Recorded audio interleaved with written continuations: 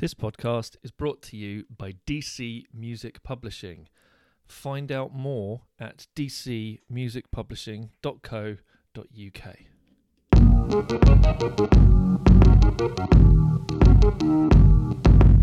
Hello, and welcome to the Behind the Music Business podcast. My name is Danny Champion, and this is my little independent music podcast, or rather independent music business podcast, where I speak to a whole range of different individuals about their time and careers in the music business, about their journey through the industry, about how they got into it, and about why they have taken the path that they have taken.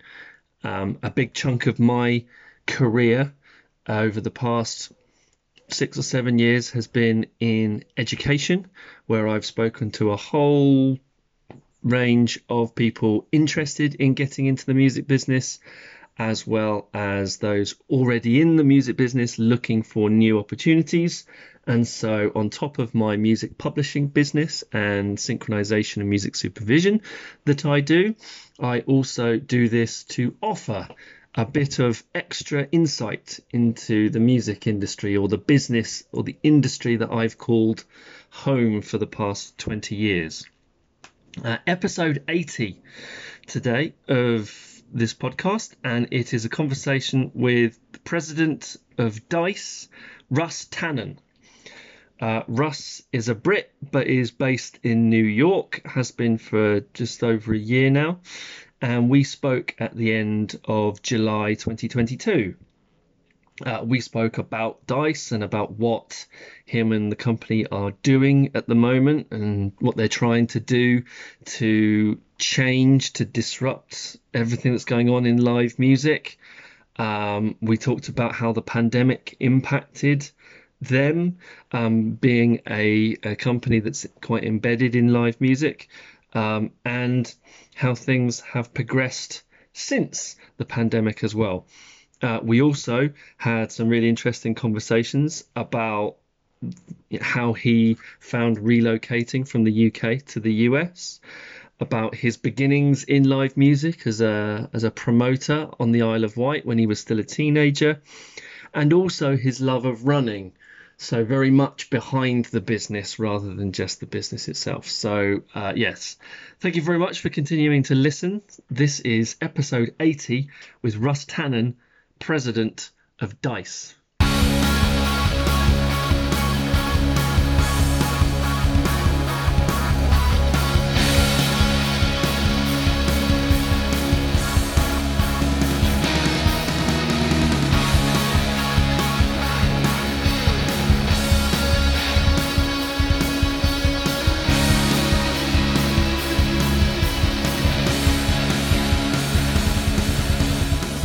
2022, we're halfway through 2022 now, so how has 2022 been for yourself and for DICE in general? It's been a really good year. This is obviously our first year fully back. I think the first quarter was still a little bit disrupted with Omicron and everything, so there was a lot of shows that got pushed to the end of the year, but it feels like the first kind of normal-ish year.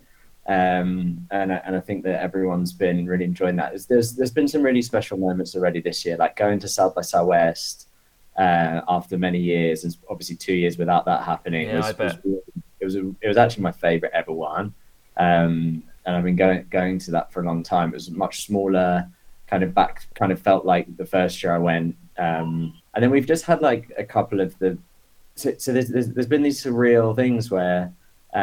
We work with Primavera in Spain, and we signed our partnership with them in 2019, and we worked with them extremely closely through the whole pandemic, and we worked with them on live streaming. We've done all these things, but we'd never actually done the festival. So it was very emotional, to go after all of the things that we went through with postponing and everything, and so that was really nice, and there's been lots of highlights, honestly, launching in Ibiza with DC10 and starting the season there has been really special as well, and in the US it's just been a big growth year for us, and we moved into our office 6 weeks ago, and that's been the first kind of physical manifestation, I think, of the success and the growth that we've had. Yeah. I moved here in April last year, and there was 3 people on the team in New York, and now there's 70 people in the office Wow. here. And yeah, it just feels really like, oh yeah, we're really doing it. So so there's been a lot of highlights. It's been fun. I was going to ask, when did you do the move from the UK over to the US? So you've not been over there for I've been just over a year now. A year and a bit, yeah. So kind of made the call in sort of September of 2020, and then it took a horrendously long time to get the visa through because the embassies were shut and all the rest of it. It was peak COVID, obviously. I ended up having to go to Bermuda for 2 weeks to like get into America and do and stuff, which was funny. There's worse places to go. There is worse places to go, yeah. Although everything was very closed when I was there. Fair enough. And then so it's been the last year and a bit, and a lot of that's been because we signed a lot of major venues in New York, including Avant Gardner and Elsewhere and St. Vitus, and just lots of very iconic spaces that came over to Dice and many others. Mm-hmm. And really now we're just focusing on like growing around the rest of the country and opening up new offices and everything as well. So it's been about building the team and delivering on all these partnerships that we're doing, and it's been good. How have you found it personally doing the whole move? Honestly, absolutely loving it. I was in London for 15 years. It was a good stretch, and I think there's something about moving city and sort of throwing yourself in the deep end with it that's just very exciting, honestly, and it's been a lot of fun. But also just kind of 15 years in London, like promoting and running venues and being around, knowing everybody and like all of that. It's kind of like you kind of start from scratch a little bit when you move city. It's been going out a lot again and like going to a lot of shows and going to a lot of the venues and hanging out with everyone and kind of building that up just on a personal thing. I've just really loved it. It was an interesting time to move. So I was here while everything was still shut when I moved, and everything opened up in kind of May, June sort of time. And then those came back in July last year. So I was kind of here for this moment where the city kind of came back to life again. I bet that was an interesting time to be over there. Yeah, it meant I got a great deal on my apartment, and it meant I got a great deal on the office, and and it meant that I was kind of here for those special moments that have been well documented, and that I experienced a lot of firsthand, which was the first time that people were going out to shows again, the first time people were going out to big club nights again, and just being like completely emotionally overwhelmed after all that time without it.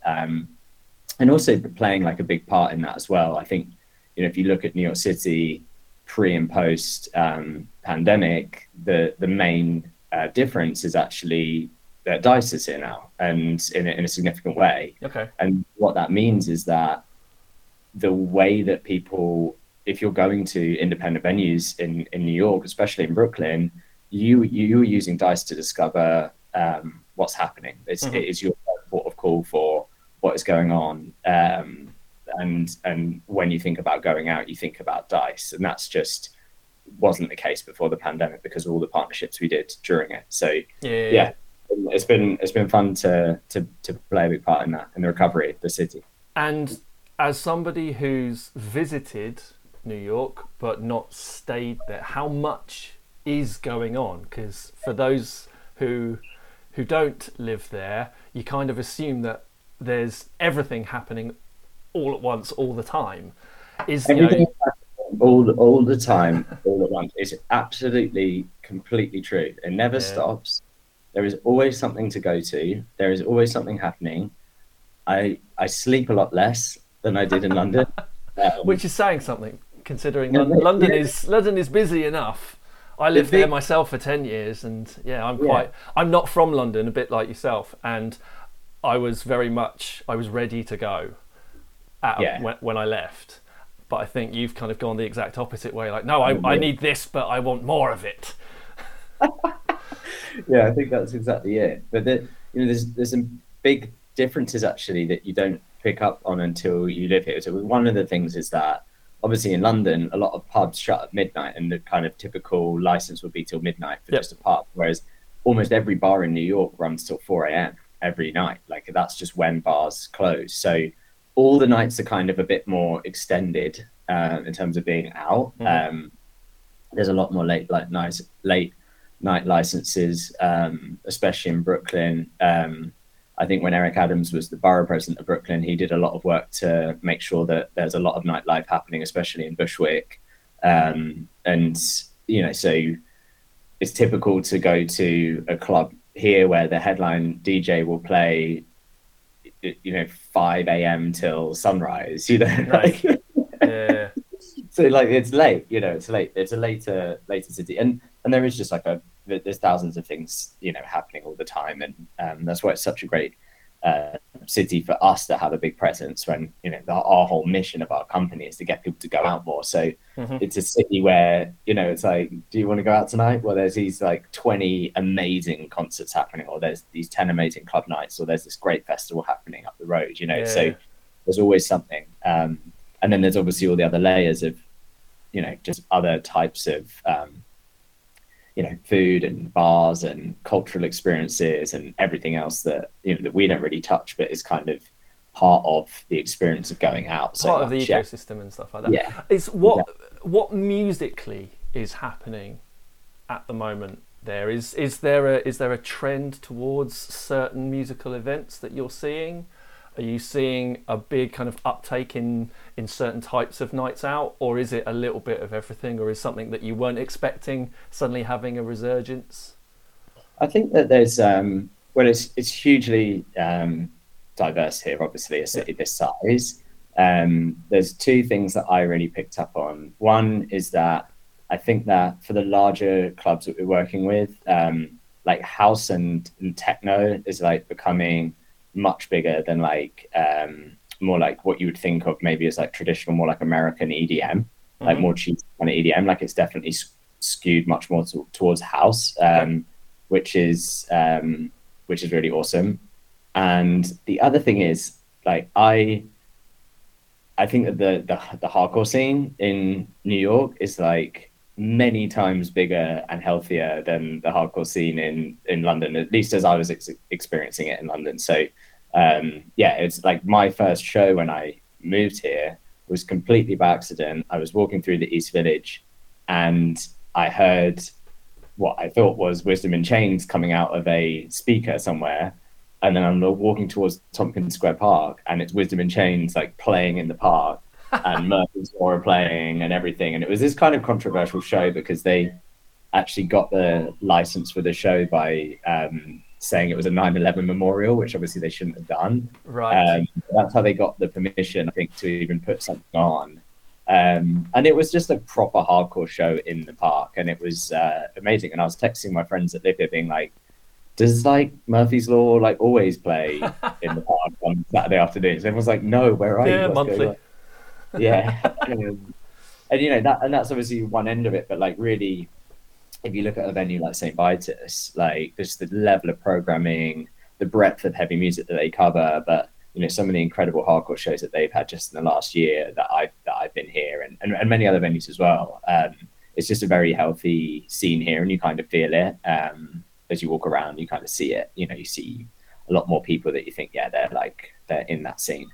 Is that still where you kind of gravitate towards the punk and hardcore scene? Because I've obviously, in my research, that was one of the first things that jumped out at me as someone I've been in heavy metal bands, and that's kind of my scene as well. So I was really keen to kind of find out whether or not you're still kind of embedded in that stuff, and you're still kind of seeing where the opportunities lie in there, and you're still kind of looking at that area of music as much as everything else.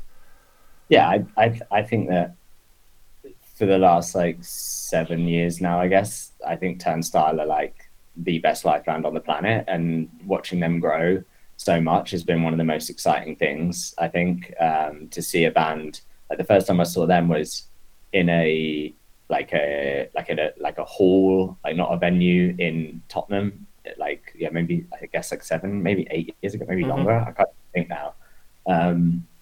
And they're headlining Brooklyn Mirage in October here in New York, which is our biggest club venue, where they're actually using it on a Monday for this 5,500 capacity outdoor hardcore show, where like the support is Snail Mail and JPEG Mafia with Turnstile. It's such a good representation of how they're managing transcend genres to be like legitimately an incredible hardcore band that has roots in like real hardcore scene. Like that's completely just like an incredible example of like how hardcore bands can actually like become much more bigger culturally and significantly than just kind of something that's underground and subculture. So I'm like super, like someone asked me recently at an offsite that we did on the team, like where are you most yourself? And I had two places I feel super comfortable. One, kind of at the edge of the pit, but like maybe the room, like not in it anymore. But like I'm with you on that one. And the other would be like just like in the DJ booth at a really good club night, like just behind the DJ. Like I feel like very comfortable at DC10 stood behind Seth Troxler, and just like in the same way as like I would be very happy like at just the edge of the St. Vitus show watching a great hardcore band. So those are the two genres that I really like gravitate towards at the moment. Okay, it's an interesting one, that, because so for the past 6 or 7 years I've been when I became freelance after leaving London, I also do a fair amount of teaching, and so one of the things that comes up a lot is how I guess that tribalism that happened rather with musical genres when probably we were younger, because you had to pick, when you were buying CDs and things like that, you couldn't go and buy a little bit of everything. You kind of had to pick your lane. And now every single year when the students are getting younger, they're all born in the 2000s now, which makes me feel very, very old, but they're all not into one thing. They listen to loads of different things. Everything is influencing everything else, and surely that's going to happen in the live events as well, isn't it? Is that the hardcore bands are going to get influenced, or rather the people in hardcore music or in metal guitar based music are going to be being influenced by electronic music and vice versa. And so what the venues have to do, what the events are, is going to be kind of this amalgamation of the two of them. So you might have to kind of find some happy medium between standing behind the DJ in the DJ booth and at the edge of the pit, or maybe some sort of weird way of getting to both of them. I think that's absolutely right, and I guess it's a byproduct of streaming and just the access to music that people have, isn't it? Like people have to choose like so much.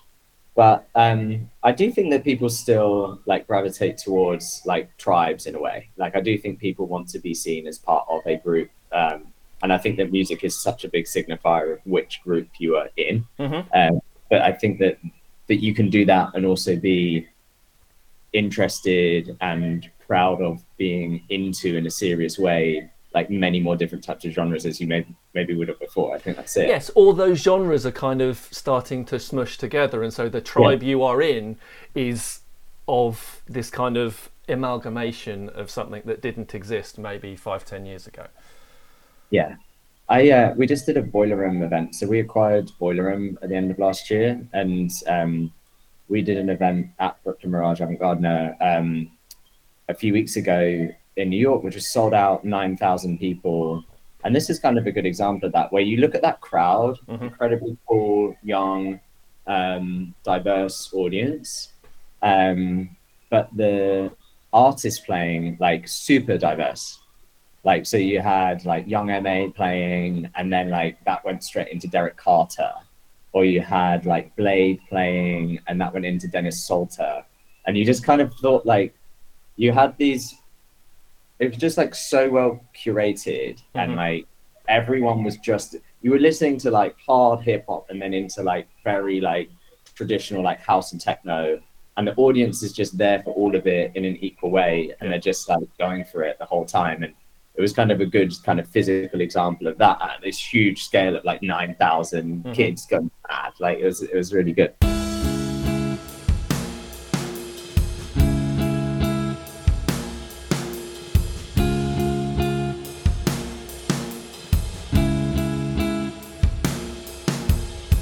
We've already touched on it a little bit, but why music? I think one of the conversations that I have with a lot of people here, it's not about how you do stuff, it's very much more about why. So yeah, so what is it about music for you personally? How you related to it when you were younger, and you know, why are you where you are now? I was such a pop music freak as a kid. Like I loved like Spice Girls, and like I was just like so into it. One of my proudest moments still is that I got Letter of the Week in Smash Hits magazine. I got a pen and 20 quid for the thing. Not bad when you're like 12 years old or whatever. Like, good. I wrote them this weird letter, which was they were about to do the Smash Hits tour, and it was Spice Girls and Backstreet Boys.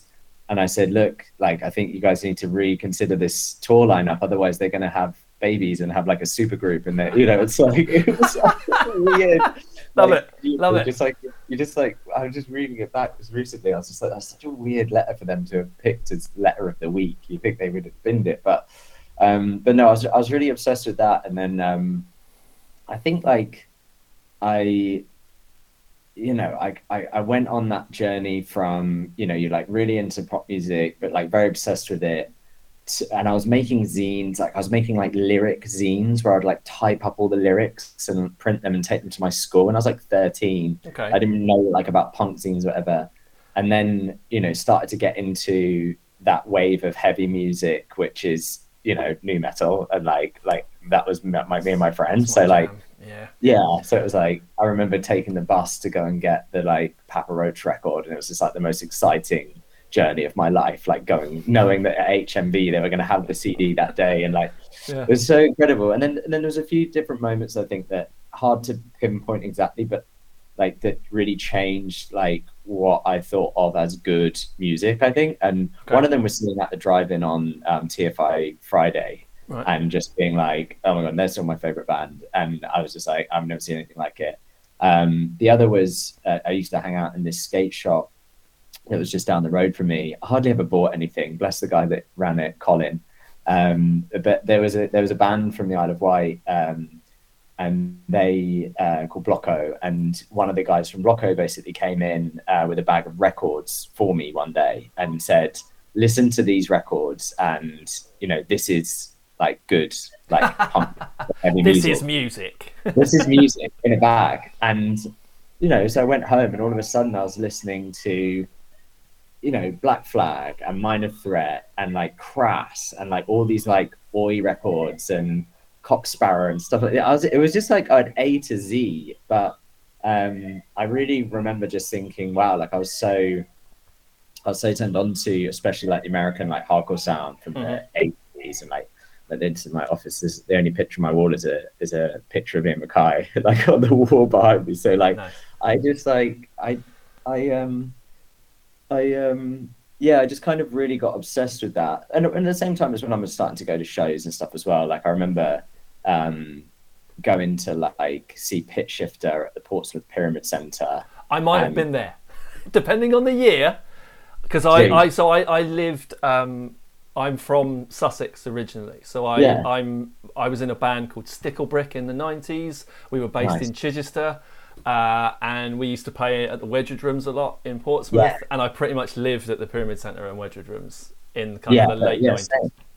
I was on the Isle of Wight, and you know, I'd like started to go to shows, I guess, when I was like 13, and I was just doing a paper round, which was £10 a week, and the £10, you know, every 2 weeks I could get a ferry ticket, which was £10, and a gig ticket, which was £10. Those were the days. Yeah, wait 2 weeks, go to a show. That was it. That was all I could do. but it was amazing. Like, and so I remember starting to go to a lot of those shows. I remember going to London to see Deftones with Linkin Park supporting, which was like amazing show. When at Docklands, which is now I was there. Unbelievable show. Factory opened, like just like a mad lineup, and we all dyed our hair for the show. Like I've got blue hair in all the pictures. It's amazing. Nice. So yeah, there was all these things happening, and then I really was very influenced by what I was learning about Ian and what Discord was and what Minor Threat meant and like what Fugazi was all about. And I realized that there were so many bands I was getting into, punk bands, that wouldn't come to the Isle of Wight. You know, their last stop would be Portsmouth because they didn't want to pay for the ferry, basically. Yeah. So I started booking these bands when I was like 15 to come over and play in this pub on the island. And I wasn't even like allowed into the shows to start with because it was 16 plus to go in the pub. So I'd literally book the bands. They would turn up, be freaked out that the person they'd been emailing was a 15-year-old specky kid, like with long hair. Like, hey, I'm Russ. Like, I've been emailing you, and they're like, oh my god, what is this? And I'd be like, look, I'm just gonna watch you sound check. I won't be in for the show, but this is Dan. He manages the pub, and you know he'll make sure you're all good for drinks and everything. And then I would wait in the car park with my mates and listen to them through the back door, and then they would come out at the end of the show, and I'd pay them in the car park, and off they'd go and get the ferry home. And you know, it wasn't long before I was 16. I could watch the shows as well, but really started to promote a lot, and I just got so obsessed with that side of it, and like this thing. Yeah. What meant that you gravitated towards putting on shows rather than starting a band and being on the stage? Well, I was doing bands as well, so I was playing in bands. My band, my first band was called Neglected Youth. Nice. And it was a new metal band, and we won the Battle of the Bands to play the first Isle of Wight festival when they brought it back. So like we were the opening band on the main stage for like the Charlatans and Robert Plant and everything. Like it was so weird. There's these great pictures of us all like really like rocking out. And then I was playing in like punk bands and hardcore bands as well. So I guess it was maybe 50% because I couldn't get to as many shows as I physically wanted to because the ferry was so expensive. It was easier to get them to come to me. And the other was I was probably trying to get my band some more shows so I could always support. Nice. So there was an ulterior motive in there somewhere. It's like, I'm going to put on these shows and maybe I'll just put myself on as the support band. Yeah. Nice. Yeah, exactly. Yeah, I think that was a big driving factor to it. So yeah, So when was this? Is this, are we talking kind of late 90s, early 2000s sort of time? So this is exactly 20 years ago. I'm 35 now, so it was when I was 15. So 2002. Okay, because one of the real big wholesale changes in the live music, I guess, ecosystem for me was when I was in bands, when I was 16, 17, 18 in bands, and our fans were all 14, 15, 16-year-olds, we were able to hire the local village hall and put on our own shows. We could get the license, we could pay a sound person, we could pay for lighting, we could get like proper all out, smoke machines, like we decked it out really, really well, and we'd still walk away having made a couple of £100 because we had that many people going to it.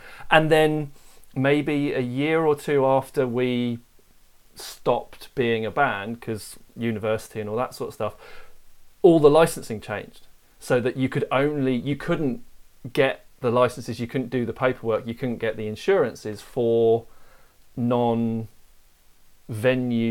venues. It had to be in a pub, it had to be in a place, which suddenly limited the whole scene, because new bands coming through whose fans were all 14, 15 couldn't go and see them when they were playing that pub gig. I didn't realise that had changed. A lot of the shows I was going to would be, especially in Guildford and in Overton. Right. The promoter there, Daz, he ran a label called Cat and Cakey Records and lived in Overton, which is this tiny little village in Hampshire. And he would do these shows in this village hall there with there must have been 700-800 people there every Mm. time, and it was just that world. It was just that MySpace kind of world. But they're like amazing band. Like he would book incredible bands from America would play all the time that we would just think was the best thing ever that we were getting to see. And my band's played there a lot and stuff. Like it was completely different to like going to a venue to see a show. Like, because everyone's just hanging out outside, and there was no alcohol. Like, it was all just Yeah, well, they couldn't be because you had to bring it in. Yeah, exactly.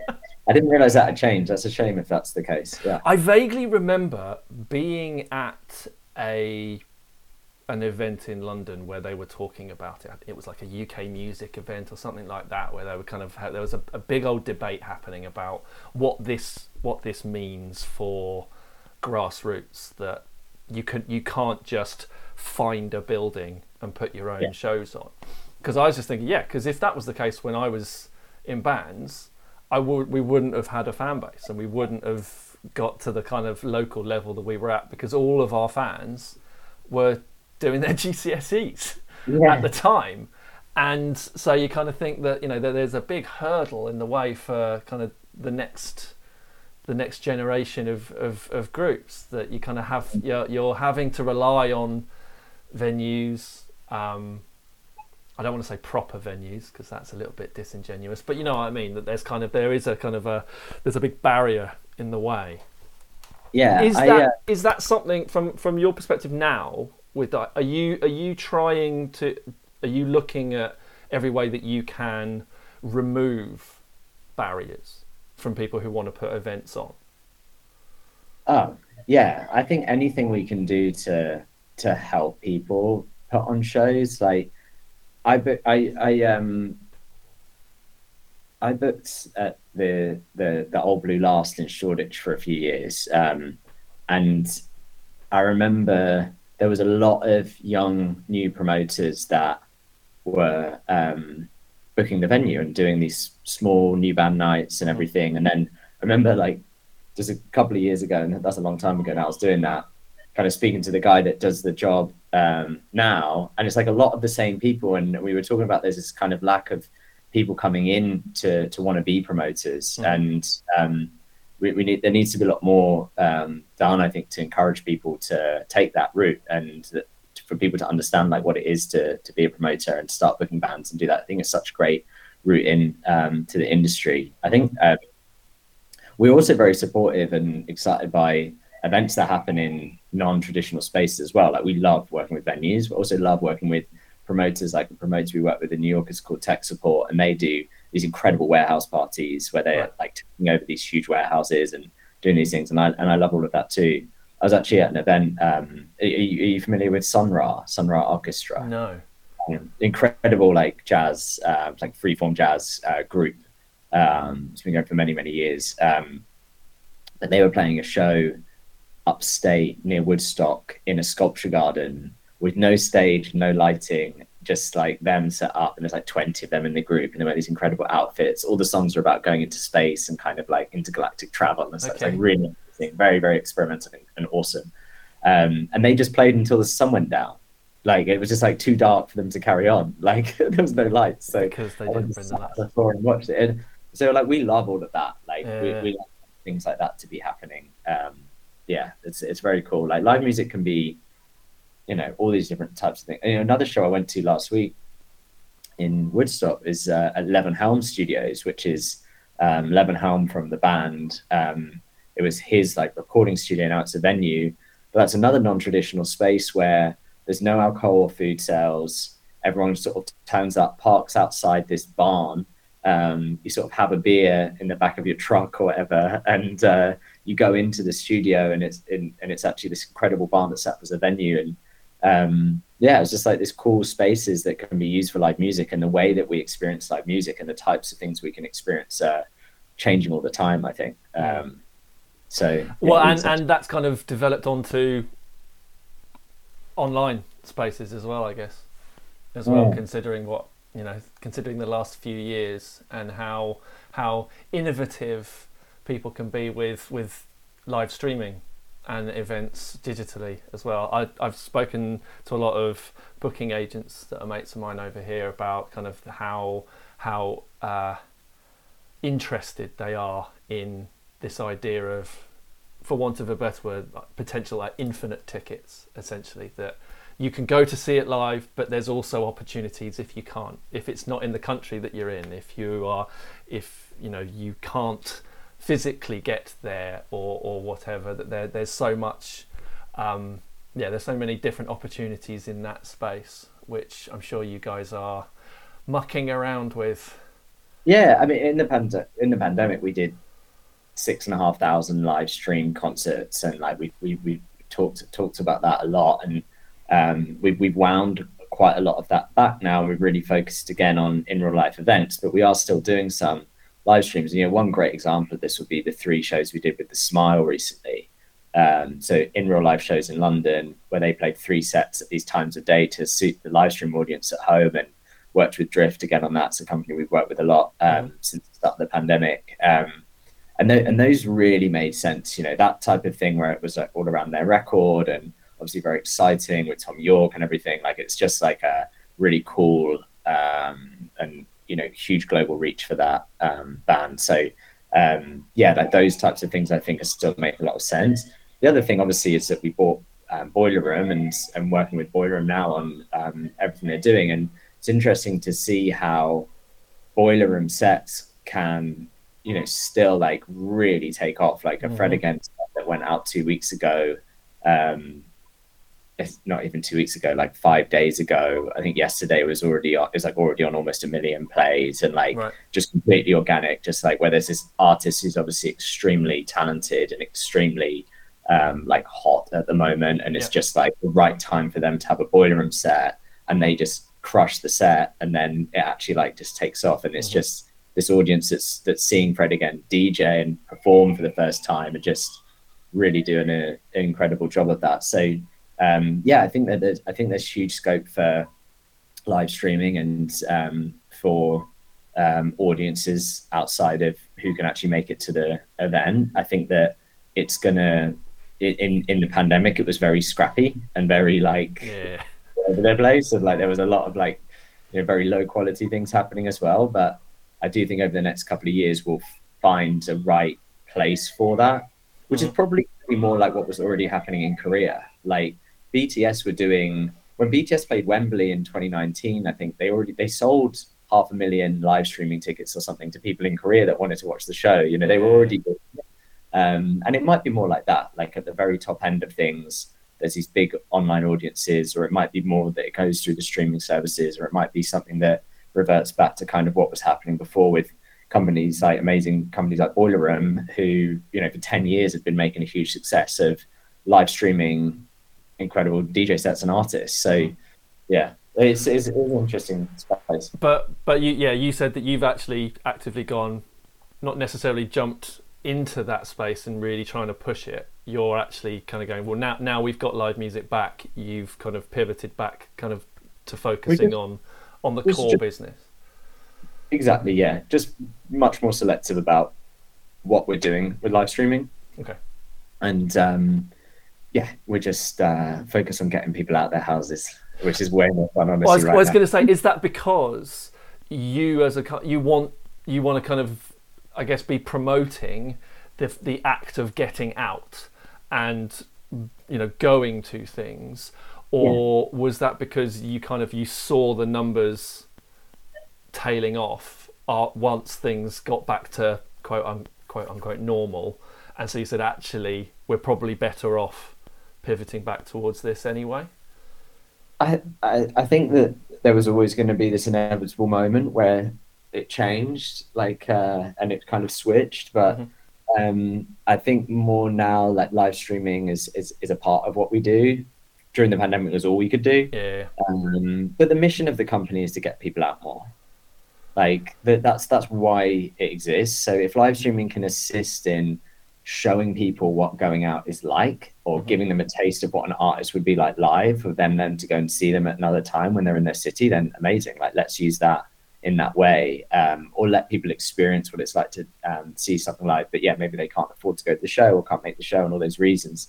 that you kind of mentioned. But really what we want to do is make sure that if you are living in Barcelona or Madrid or Paris or London or Bristol, like that you are going out if there's shows happening, which there is. Like, so make sure people aren't sat at home watching all these streaming services, and like actually get them out.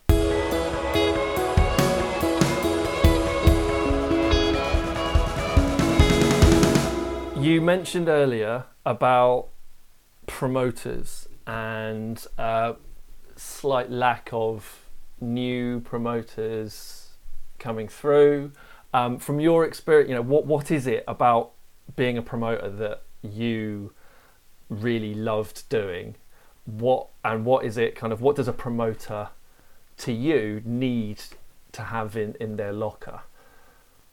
I think that the two things that I really loved when I was doing that is that my main thing was curatorial aspect of it.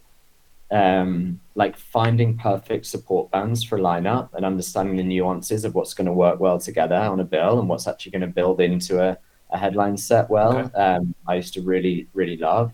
And the creative aspect of it. I think really thinking about how an event is going to feel from the moment you see the artwork to how it feels when you get to the venue, how the stage is going to be dressed, like what are the other things that you're going to have happening there that are going to make that a memorable night for people that are going to want to come back again. I also think that the most humbling and essential life experience that anyone can have is promoting an event and having no one turn up.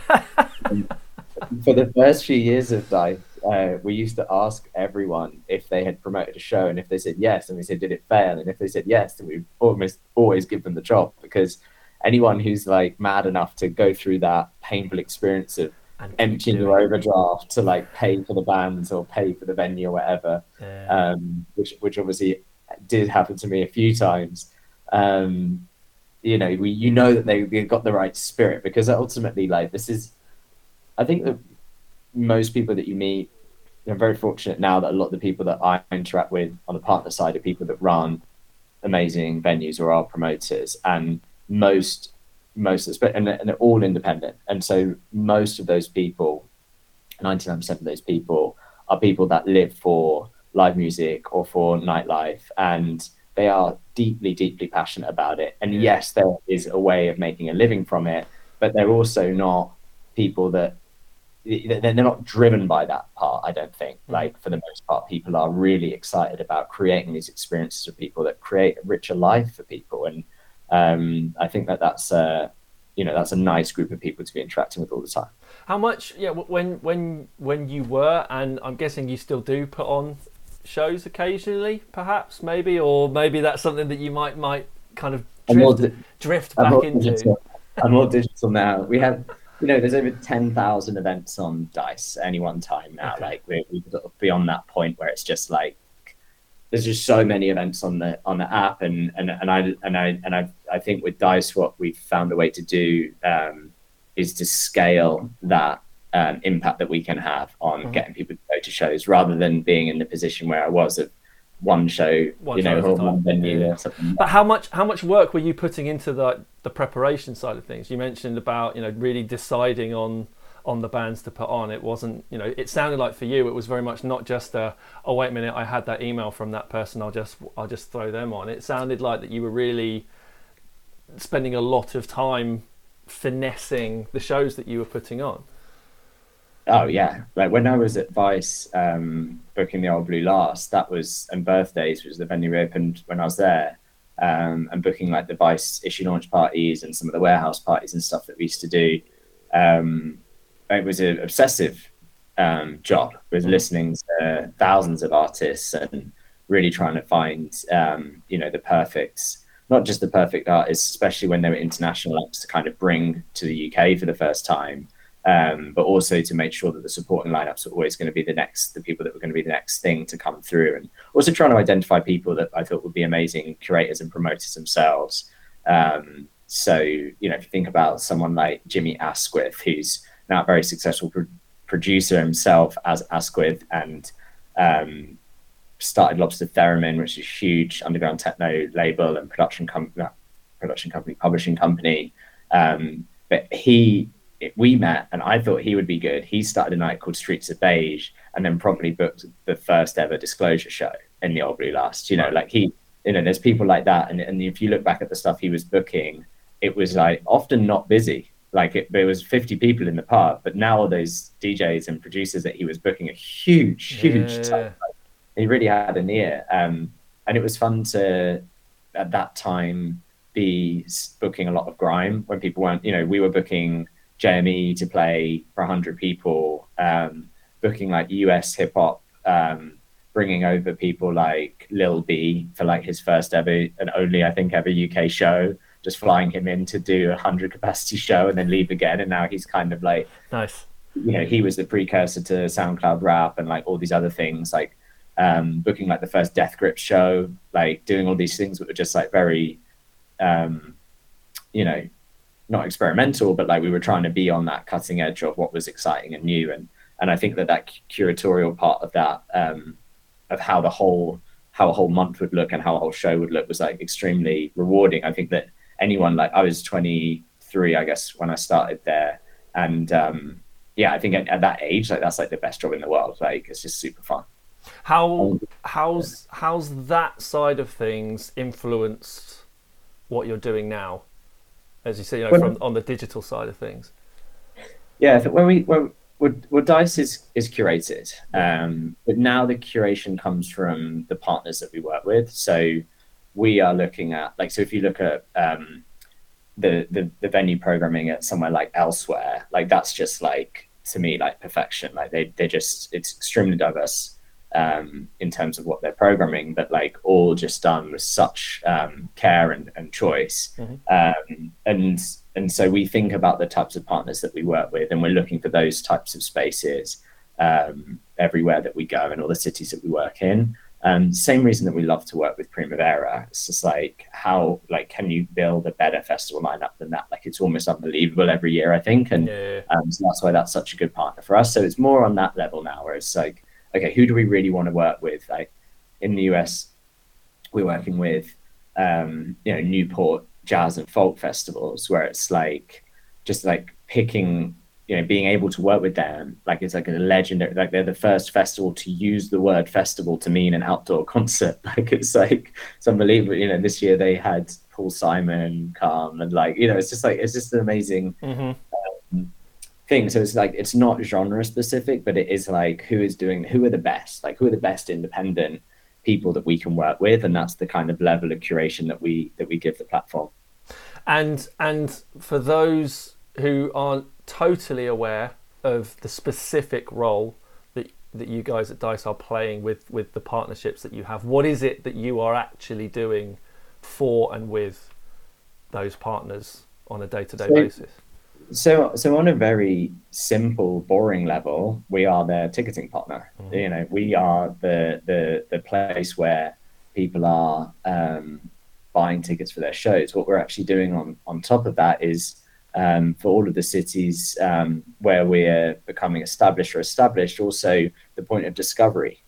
So we drive a lot of sales through the platform, because there's so much that goes into how the personalization and recommendations work, which is all connected to your Spotify and Apple Music library. It tracks what events you're going to, so you're going to get recommendations. As soon as you come into the app, it's completely personalized as soon as you've done the onboarding. But then there's all this other functionality in there that's designed to reduce not just the technical barriers to buying a ticket that you're used to seeing with like traditional ticketing companies, like the countdown timers and the huge forms to fill in and all of the stress. We get rid of all of that, but we also get rid of the emotional barriers. So we asked fans for years, like, what was the main reason you didn't buy the ticket to the show? And the main reason that people don't buy the ticket is that they don't know who they're going to go with, or they don't know who to go with at all.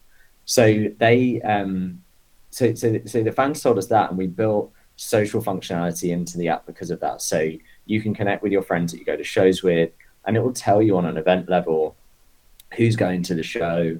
It will tell you who's been to see the artist before, who saved the event, and you can invite them instantly through the app or buy them a ticket through the app straight away. So it's just there's so much in there that's gone into how we can actually drive sales for our partners, which is very different to a kind of traditional transactional ticketing platform, and really kind of is one of the major things that we're doing on a day-to-day basis. There's a lot of other things we do as well. I mean, we have an artist development team, which is very different to any other ticketing company. So we actually go out and promote our venues to agents and managers directly. And there's artists that we work with very closely, like Bicep, on all of their venue selection and pricing, and how they can use our waiting list functionality to think about increasing capacities or adding extra dates and reduce their marketing spend. So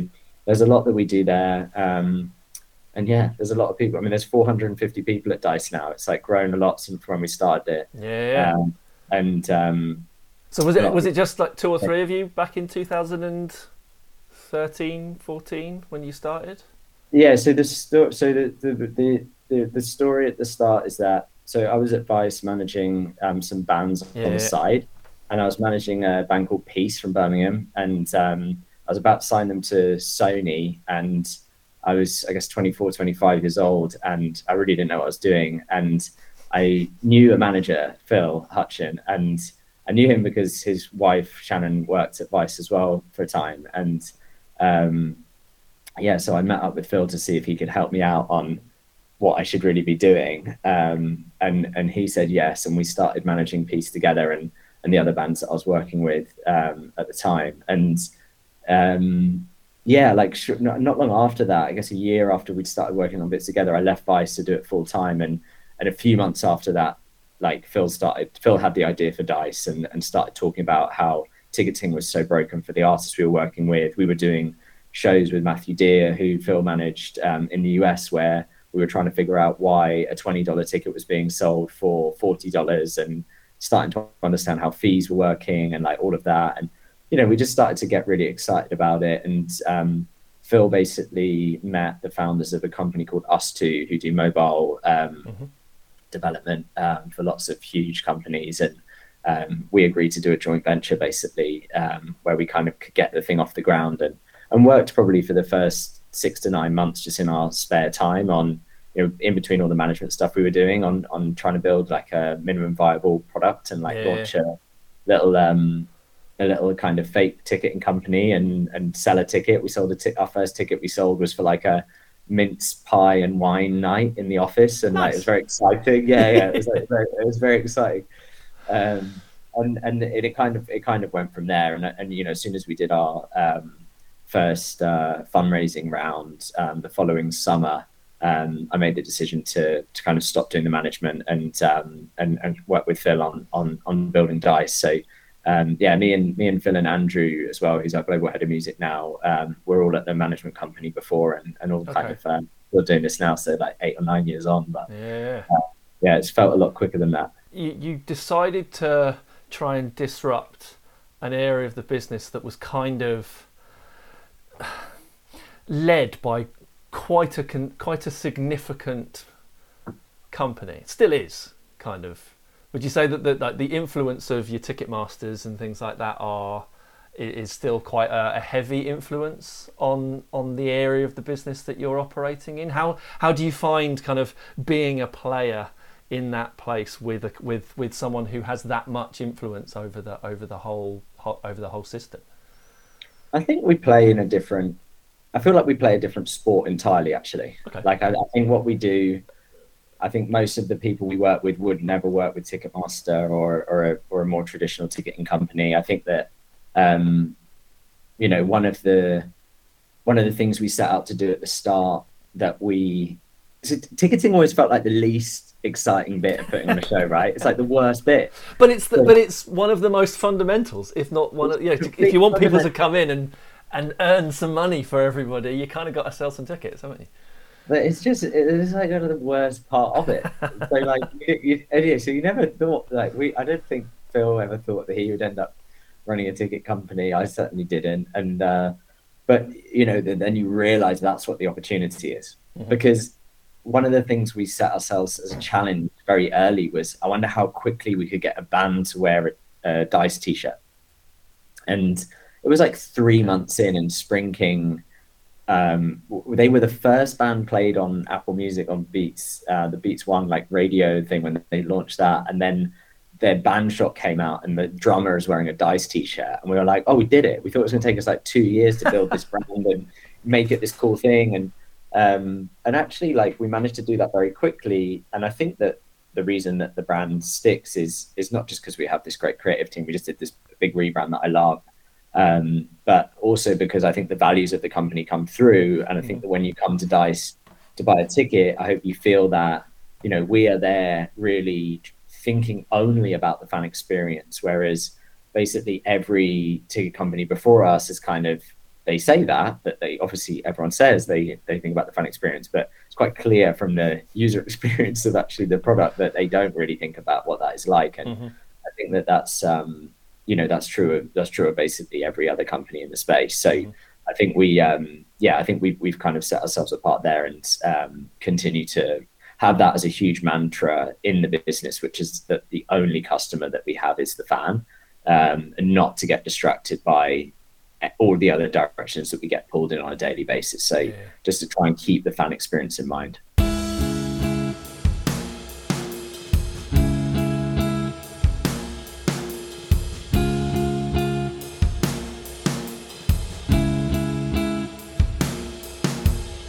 What's ahead for Dice? So you mentioned right at the beginning about how 2022, the first half had started. What's happening that you're in a position to talk about for the next half and into next year and beyond?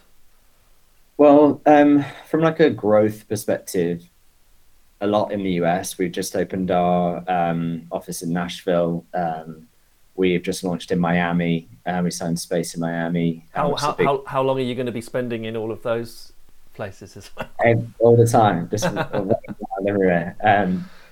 And really, you know, the independent venue scene, I guess, in North America is incredible. I think it's, you know, one of the great things that came from the pandemic was Dana Frank set up Neva, and she just unlocked this kind of power that the independent sector has here. And, you know, as part of that, had this huge grants program put through the government, and it was the biggest ever grant system, billions of dollars paid out to independent venues. That was biggest ever arts grant that's ever been passed. The other thing that created was this amazing database, basically, and realization, I think, in the country that there is thousands of amazing independent venues here, and many, many hundreds of those we would love to be working with and are talking to about working with. So a lot of growth in North America, cool. Which was a big part of why I'm here. And then in Europe and the rest of the world as well, we just launched in Germany. So that's going really well. We're setting up all the operations there, and that's the biggest live music market in Europe. So UK is actually second to Germany, and so we've just done a couple of really big partnerships there with an amazing company called Good Live. So excited about all of that.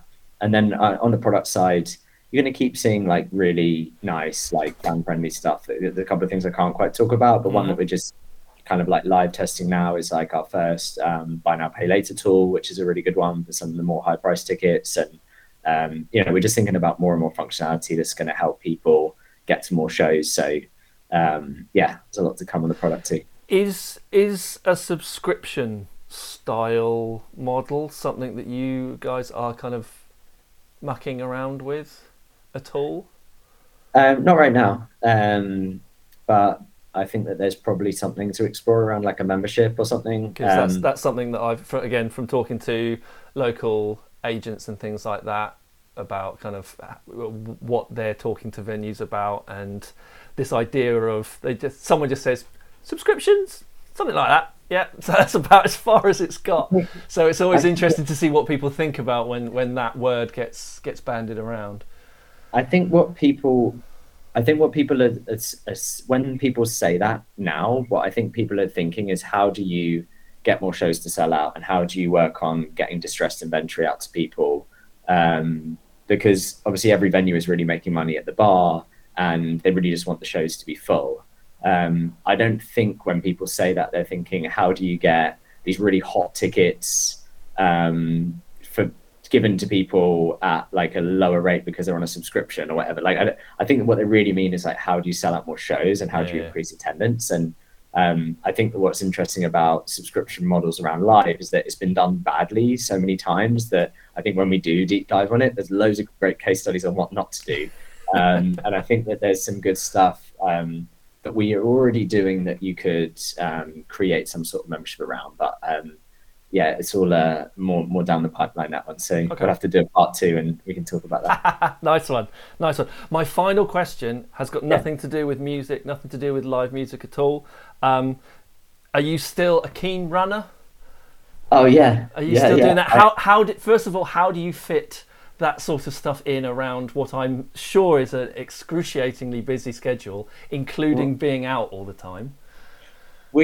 The first year we started Dice, I was in the pub with my mate, and he challenged me to run a marathon.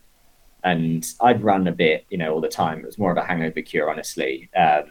So I said yes. I turned up for the marathon the following April and literally went home in an ambulance. I fractured my knee. Wow. I was just completely unprepared, and I had all these underlying injuries I didn't know about. And yeah, it was bad. But I think I'm so competitive that experience of doing a terrible job the first time made me go on this insane path that I'm still on of running these longer and longer ultra marathons. And it kind of went from running marathons, trying to breaking 3 hours, and then wanting to do 50 milers, 100 milers, 24-hour races. And to be honest, training in New York has been less than training in London. Mostly because I find it much harder to run on the pavement all the time. And so I'm getting injuries a lot, but I run 6 days a week. I run in the morning before work. And So what time are we talking here? I'm out the door by 6:30, 7. People can check my Strava. Nice. And I'm someone who has got himself since having I didn't have the baby, but since having a baby, have been getting back out there. So what tip would you give someone who has been a casual up to 10k runner who is keen on kind of doing the same thing as you, as kind of increasing the mileage? I think that the biggest game changer is being properly hydrated. It's like completely underestimated, especially through the summer. So make sure that firstly get a handheld water bottle, always run with it, and use some sort of salt tab or hydration tab in that. It will change everything about your running.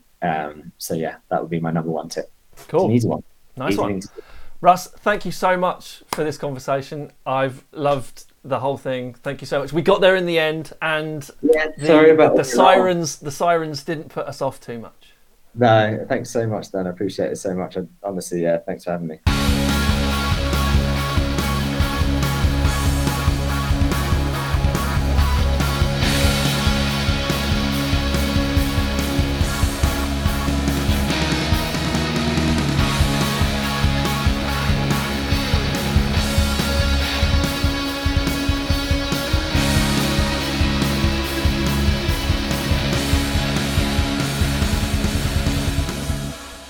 Massive thanks to Russ for giving me an hour or so of his time. We had a bit of a false start, and we also had to contend with the fire alarms going off in his building, but we managed it all the same. So really appreciate the conversation, and yeah, it was really nice just talking to someone who has such a similar